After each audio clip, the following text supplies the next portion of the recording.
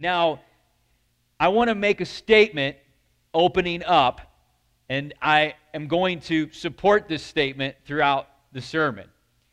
But the statement, I just have to kind of hit you with it right here out of the gates, okay? When we talk about there is a warning. By the way, next week is going to be there is a promise.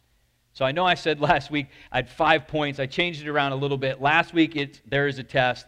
This week there is a warning. Next week there is a promise. And then we've got stewardship coming in week 4. But here's the statement I want to make. And this is the warning. If you rob God, you will be cursed. Now, I'm going to make a bold prediction, okay? By the end of the sermon, I believe that you're going to be very excited about that.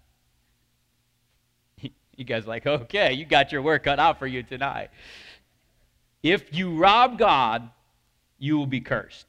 So let's open up to the same verses that we started in last week in Malachi chapter 3. And tonight we're just going to read verses 8 through 10. The prophet says to the people, this is God's word to the people, "Will a man rob God? Yet you have robbed me. But you say, in what way have we robbed you? In tithes and offerings. You are cursed with a curse, for you have robbed me, even this whole nation. Bring all of the tithes into the storehouse, that there may be food in my house." God says, will a man rob God? You have robbed me. And then they kind of push back if you see the way that this is going. How have we robbed you, God? They kind of shoving back on this rebuke, if you will. Remember, the theme of Malachi is return to me, returning to God, getting back to a place where they once were.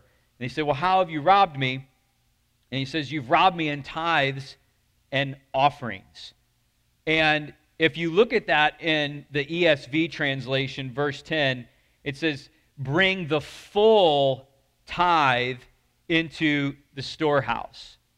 So what they're guilty of is, because of the conditions in their land, let's call them the economic conditions, they're being suppressed by the neighboring nations that are against them. You know, they just come out of captivity, so they're kind of rebuilding their nation, if you will.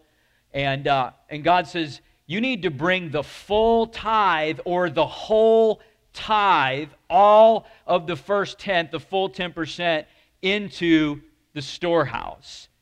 And what they were guilty of was bending, or sort of adjusting the way that they were actually behaving towards God in an ordinance that He had already laid out with very specific instructions that were not to be modified. But they've actually convinced themselves that because of the circumstances around them, that this is acceptable and this is okay. So basically, they're not bringing the full tithe, the full 10%, or the first fruits of their increase to God as the sacrifice and the offering to Him. And we know from last week that that first 10% is the best portion, right? Because it's the sacred, holy portion that's set aside and reserved for God. He says, that part's mine, you don't put your hand to that. And so what they're guilty of is not bringing the full portion. Let me ask you a question. How many people love cinnamon rolls fresh out of the oven, hot baked? I got just about everybody on that one. Okay. So imagine that I prepare this cinnamon roll casserole. I mean, it's smothered in icing, it's hot and warm and steamy, and I come over to you and I say, Doug, I've got this awesome cinnamon roll casserole here, and I hand it to you, and you look down and the entire middle is missing. Anybody's kids ever do that? You know, you come in to get one, it's like, all I have is the scraps around the... Everybody knows the best part is the middle, because it's soft all the way around the edges. God is saying, You're bringing me your scraps. You're bringing me your leftovers, the less than best portion, and you're expecting me to be satisfied with this as an acceptable offering. Now, the way it looked there wasn't actually cinnamon roll casserole.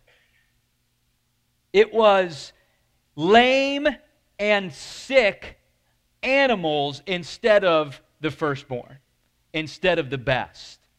In fact, if you read through the book of Malachi, God's accusing them, and he's laying this accusation against them. He's saying, look, you guys have brought me lame and sick animals that are not your best. Let's read Malachi chapter 1, verse 8. When you offer blind animals in sacrifice, is that not evil? And when you offer those that are lame or sick, is that not evil? Present that to your governor. Will he accept you or show you favor? Says the Lord of hosts. So do you understand, see what's going on here? They are bringing the ones they don't want anyway. Does that make sense? They're the ones that they're not really interested in. And so, well, nobody really wants that lame, blind, maimed sheep or animal. Let's just take that one and present that to God as our offering. And God's saying, you act like I don't see this. And he's telling them, I don't receive that. That's not an acceptable sacrifice to me, because God sees right into the heart, and he understands the intention and the position that they have when they're doing this. But we're used to, I think, in our culture today, modifying things until they eventually meet our expectations or our conveniences. It's not necessarily bad in a lot of things, right? If you go to buy a car, or you go shopping and get something, you know what? Let's make a few changes, bring it back to me then. Or maybe it's a contract, you want to buy a house. You know what? Let's amend that contract, make a few adjustments, and then you bring it back. And they keep making amendments to the contract until eventually it's okay. And then you're happy with it. That's kind of what they're doing. But here's the challenge. God's covenant is not amendable. Do you understand that? It's a covenant. It's signed, sealed, and delivered, baby. Like, this thing is not up for negotiation, not up for modification or amendments that are signed and returned back. Said, okay, we're going to do it a little bit differently now, God. He's saying, no. I understand the circumstances are hard. That's all the more reason why you need to be honoring me in a time of difficulty, to show your faith in me as your provider, no matter what's actually happening around you. So, folks, when we kind of try to bend the rules or arrangements around to suit our conveniences, this is very, very dangerous, because there's really no end to how far that logic can take us. I'm okay, everybody. I'm okay. We're good. It's not bothering me. So you guys, I'm all good on the sound thing. So it's not going to bring any benefit if we're trying to make changes and amendments to what's happening in God's provision and in His ordinances. There's no limit to how far that logic can take us. You make a change in one thing, then all of a sudden you're making changes in multiple things on down the road. He also says, bring it to my storehouse. To my storehouse. Which is interesting, because if you study Scripture, throughout Scripture, you'll see that there are a lot of places that would be called storehouses. Individuals could have a storehouse. They could have their own area where they would store up some of their goods. David had a lot of storehouses, but this was a very specific storehouse. This one was actually in the temple. It was the treasury where the tithes and offerings would come and be received by the priest, and they would go into that storehouse, God says, so that there would be food in my house. You understand, there's a specific location that God instructs where we bring the tithes to. That's what he's really making sure that they understand. Exodus 23, verse 19 says this, "The best of the first fruits of your ground you shall bring into the house of the Lord your God." So the storehouse was in the temple, was in the place of worship. It was in the place where God's presence was resting, the dwelling place of God among the people. So much so, listen to this, this is interesting, they would come several times a year and they would make pilgrimages with their tithes and offerings, and they would travel to the place where God would make His name known, where His presence was in that temple. And that's where they would bring the tithes and offerings. That's a lot of dedication, isn't it? I love that because that shows that the relationship with God was central to society. That's awesome, isn't it? We actually build our lives and our society and our culture around what the Word of God actually tells us to do. We're going to come 3 times a year. That means we're going to be there, and everything else we're doing, we're going to make sure revolves around those important times that God has actually already designed for us. Deuteronomy chapter 26, verse 1. "And it shall be, when you come into the land which the Lord your God is giving you as an inheritance." Notice that language right there. Like, he's basically going to tell them, you're going to tithe off of the land that I'm giving you. You catch that? He's like saying, you're returning to me what is already a gift from me to you to begin with. And then you possess this and dwell in it. "You shall take some of the first of all of the produce of the ground which you shall bring from your land that the Lord your God is giving you, and put it in a basket. Go to the place where the Lord your God chooses to make His name abide." Now jump down to verse 4. "Then the priest shall take the basket out of your hand and set it down before the altar of the Lord your God." Now in the Old Testament, the place where the temple or the tabernacle was when Moses designed the tabernacle, it was in a place called Shiloh for many, many years until the temple was built by Solomon, and then we know it was in Jerusalem. So wherever this place that God's presence was is where they would come and bring the tithes and offerings. So we know that the storehouse that Malachi is talking about is a very specific storehouse, a very specific treasury. It was in the temple, the place where God's presence was dwelling. In today's terms, I would say it like this: it's the local church. It's the place where we gather as the body of Christ. He says that there may be food in my house, because this is the place where we are receiving spiritual food. Ministries are being supported. Spiritual food is being provided. We're growing up strong in our faith, and then we're taking those gifts and talents that we're being raised up in and taking those out and releasing those into the community around us. So, you hear a question or maybe an argument from people at times where they'll say, well, I pay my tithes a little bit differently. Or I've heard it like this: there's a lot of different ways to pay your tithes. Respectfully, that is absolutely ungrounded in Scripture. That is not supported. In fact, it's contradicted in Scripture. We know that the tithes are to be brought into the storehouse of God, that there may be spiritual food in the house of God. The Lord says, bring it, and then in the Old Testament, the priests would receive, the Levitical priesthood would receive the tithes and offerings from the people, and then they would present those to God on behalf of the people. I'm not going to get into this tonight, but I want to just touch on something that's really powerful. Hebrews chapter 7 says that even though the priests, according to the tribe of Levi, would receive the tithes, and so men would receive them, it says that we have a new high priest in Jesus Christ. He Himself receives them from us. So when we bring our tithes to God in the local church that we're being fed and raised up in, listen to me, You have to understand this. Between you and God, you are presenting those to Jesus, and He is receiving those as an offering unto Himself. Powerful, powerful.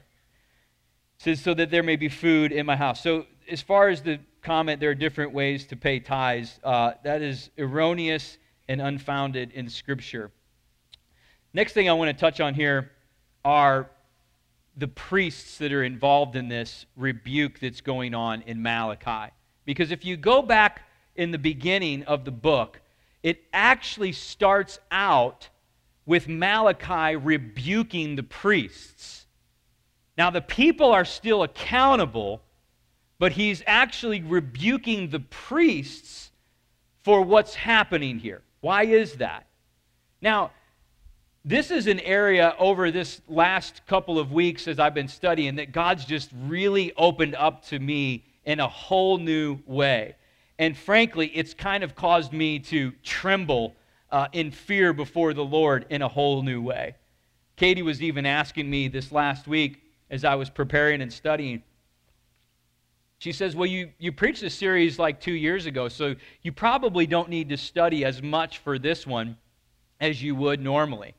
And believe it or not, I've actually studied more and prepared more over these last couple of weeks than I even normally do, I think, on a regular week, because this stuff is just opening up in a new level.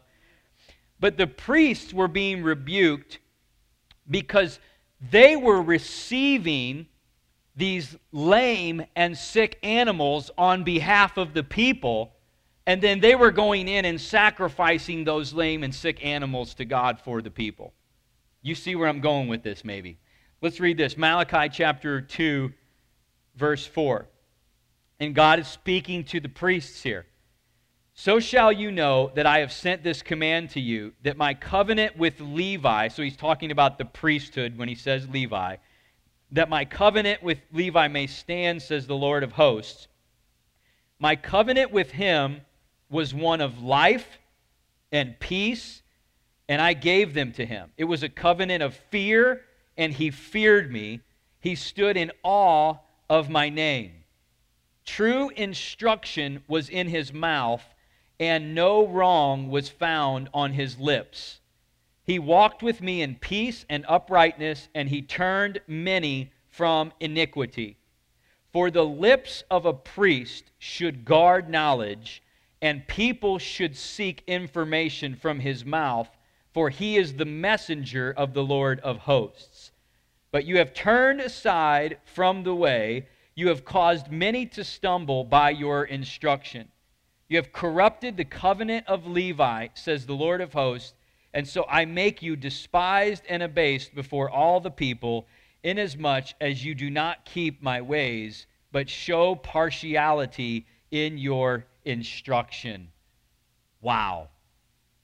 So what he's saying is that the way that this relationship of the priesthood works, and those who are called to minister my word, let's say in the local church today, those who are called and appointed and pastor, preacher, teacher, evangelist, prophet, those offices of the church, he's saying that ought to be done and carried out under a constant spirit of, or a constant mode of fear of the Lord, awe, and trembling, reverence.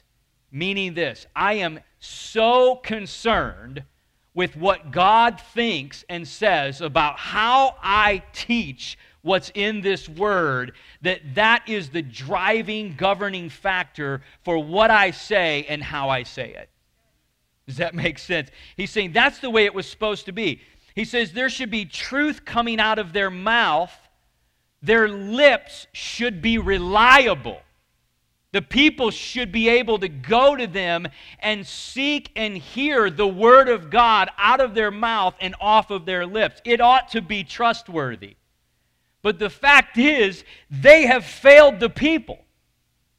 Do you understand that? They have failed the people because they have not understood even themselves what the full doctrine of the covenant actually instructed them to do. So by accepting these lame and sick animals, they're basically letting the people know that what they're doing is okay. No wonder everybody is confused. Even the priests have no idea what's going on, and they have lost their way. That's why Paul says in the New Testament, anyone who's going to preach the gospel needs to study and prepare in order to show themselves approved before God, that they could rightly handle the Word of God in their teaching and preaching. The priests have failed the people. And he says, and you've done it in a way where you've showed partiality, and because of this, many have stumbled. Isn't that unbelievable? He's saying you're teaching the ordinances and the instructions with partiality, meaning a way that suits your convenience. Say it like this today: preaching in a way where you know you'll never offend anybody in the way that you do it. And he says, when you do that, you're causing people to stumble. You're causing people to drift into iniquity. And this word is so powerful and so potent that if you prepare and you study and you preach it the way I've laid it out, it will lead people away from iniquity and away from stumbling and into the fullness of the promises that I have for them. You see, they have failed the people. And God is now holding them accountable for their negligence. We know that leadership in the church, there can be manipulation, and there are consequences and punishments for that. But listen to me. This is so important. There are also consequences and punishment for negligence as well. Someone who's not willing to study and prepare and know what this word says has no right being up here in a pulpit of God declaring the word of God to the people. Because you deserve to come and hear this and come off of trustworthy lips that have studied and prepared and know what this word says, so that you can be led away from iniquity. Oh, hallelujah. Yeah, you can say amen to that right now. And you know what happens? No surprise. They are removed. They are removed from the priesthood. He says, and this is strong language. He says, I remove you and lead you away as with dung on your face. Meaning you're shameful in the way you've gone about doing something that was supposed to be so sacred. Greater responsibility to him who much is given. Amen? And that's good for the people of God to know. Listen, when irresponsible leadership comes into position, I'm not saying there won't be a tarrying time that God allows for things to get made right, but we need to know that God makes a promise to his people. He says, I won't allow that to continue forever. I'll either move you or I'll remove them. One of those things is going to happen, because there's a promise to God's people that he will lead us into healthy pastures where we can graze. Amen. So the first point, I kind of went right over that, but number one is that there is the offense, which is robbing God. So when we don't bring our full tithe, or we don't bring it into the right place, he says, you're robbing me when you do that. And so let's get to number two, which is, what is the result of that? The result of that is, he says, you are cursed. You are cursed. Now, let's talk about this, because sometimes when people hear that, they're like, whoa, it's kind of strong, Pastor, you're telling me God's cursing me. Well, you know that when you study the Bible, Hebrew words take on a kind of kaleidoscopic different form of definitions, right? And there's usually a primary usage in that text. This is not talking about the curse of sin and death. So what he's not saying is if you didn't tithe, you're bound for hell, or you've got a death sentence. That's not what he's saying. This is what the curse means in this context. It means to be bound, or to be restricted, or to be confounded. Let me say it another way. When we don't bring the tithe to God, the blessing that the covenant is designed to put on the other 90% is lifted. You understand that? Therefore, what we have then done is forfeited the rights and privileges of that heavenly economy that someone who walks according to the covenant of the tithe has the right to walk in. And then it exposes us to many other kinds of attacks. We'll get to this next week with the devourer, that God would otherwise be shielding us from if we were walking with him in that covenant. Let me show you a demonstration, try to kind of make my point. Let's say that this umbrella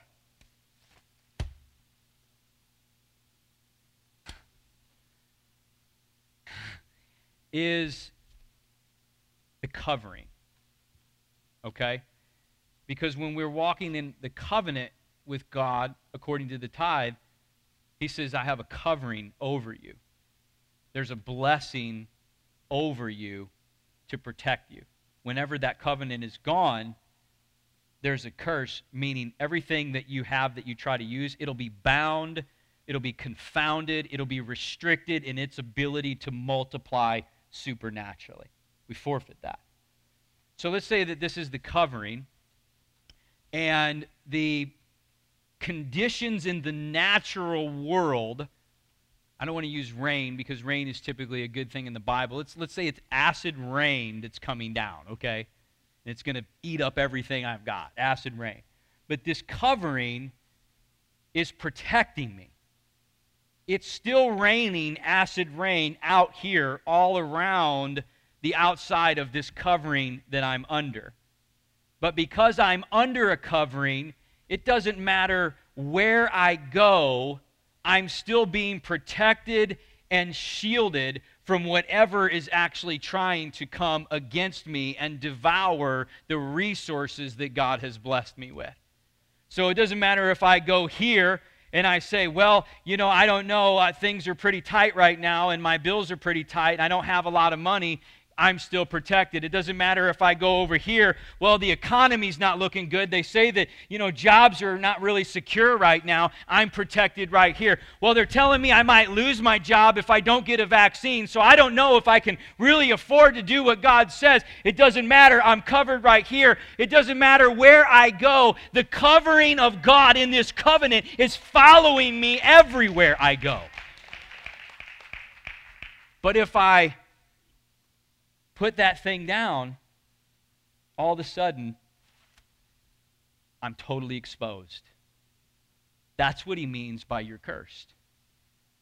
You're coming out from under the covering that's meant to shield you and protect you so that you live under the priorities and the rules of the supernatural economy of God, even when you're walking among a natural economy in this world. When we put this down, we immediately start operating by all the rules here in the world's economy and not God's. He says, I've made this for you to be able to walk under and be protected. And so God was just basically telling them, I've caught you. I see it, right? He knows what they've been doing. So when he comes to them, he's warning them as a loving father. Not like he's saying, I've just been waiting to get you, now I got you, and I'm just going to lay this punishment on you. If we're parents, we know, we tell our kids, don't do that. I don't want you to get in trouble. Please don't do that. It's bad for you. And then you see them do it, and you're like, okay, I have to punish you now. I don't want to punish them. I tell them, I don't want to do this, but I have to in order to help you. That's what God's saying here. He's warning them as a loving father. He's saying, you've been robbing me. And therefore, the consequences of this curse, of the blessing being lifted, are now coming upon you. But listen to me. It's only so you see the truth and you can find your way back to me and get back under this covenant that I've designed you to live under all along. That's how good God is. He warns us. He's long-suffering and patient to give us opportunity through these consequences that come as a result of violating his ordinances. Those are all designed to get us back to him and where we're supposed to be anyway all along. And so the last point here, number 3, is the response. The response. And really, if we hear the Word of God and the truth of the Word, even whenever it conflicts with how we're presently living, and I hope you understand that that happens all the time. It should. I need to change that. That's a good sign that your heart is soft and tender, and the Word of God can actually confront things when they're not in line with the way God wants us to live, and then change happens as a result of that. When we really hear the Word of God, even when it confronts and conflicts, listen to me. This is the part I said I think you're going to be very excited about. Even when that happens, if it is received the right way, it actually produces joy. Does that make sense? Because we see here in Malachi that as you go to the end of the book, and Malachi is warning the people, God's warning the people, it says basically that there were 2 different groups of people. One group heard the Word of God, they received it, and they responded. It said those people had their names written in the book of remembrance. And then there was another group of people, it says, who actually decided to keep doing things their own way. And this is how the Word of God actually operates in our world. It comes upon us, and we have the opportunity to choose what we do with it. Will I hear it? And will I choose to obey? You see, God's Word sifts us. And I wonder in the world we're living in today, if maybe God's Word, God is calling His preachers and His prophets and His teachers to preach the Word in a way where it really can begin to sift. You see, the issue really is so much bigger than just the tithe. It's actually about this. Will you do what I say you're supposed to do when you hear what you're supposed to do? The time for erring when you didn't know is over once you know. And I think that's what God is really trying to get through to us. The bigger issue is more than just the tithe. The bigger issue is, will you begin to alter your convenient, comfortable lifestyle when the Word of God confronts it and conflicts with it and shows you how you need to change in order to live under the covenant blessing and promises that I have for you in every single area of your lives? You see, in the book of Nehemiah, we see a contrasting picture. They've rebuilt the temple, and then they've rebuilt the walls. Nehemiah has this kind of ceremony where they break out the book of the law, and they begin reading it to the people. And when they begin reading it to the people, listen, the people realize, oh my gosh, we've been robbing God. They haven't been bringing tithes and offerings, and they haven't been following many of the ordinances.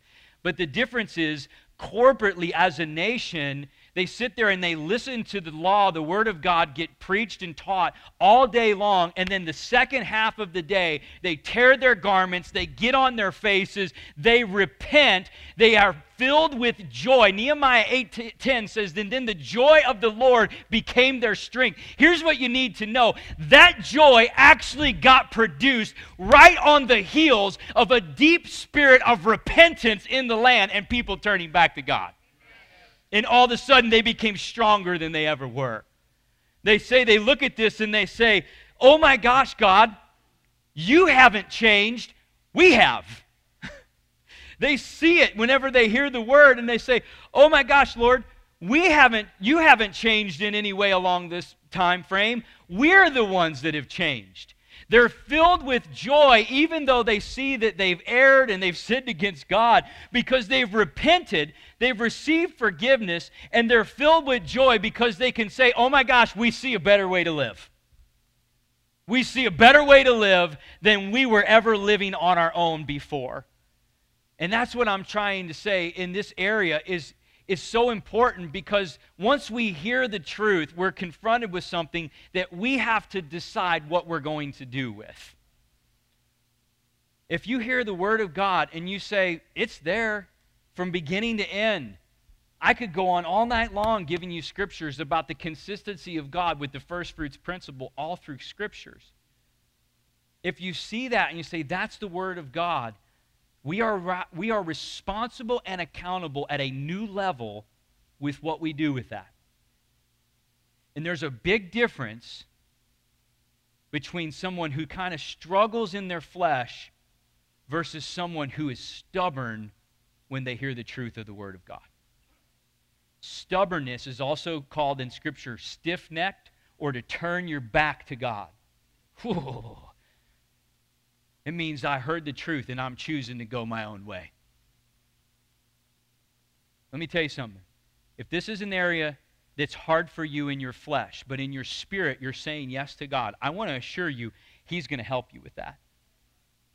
I want to assure you that if you ask God, Lord, I want to do this, would you help me? You're still going to have faith, but God is going to respond to that person differently than the person who says, I've heard it and I'm not going to do it.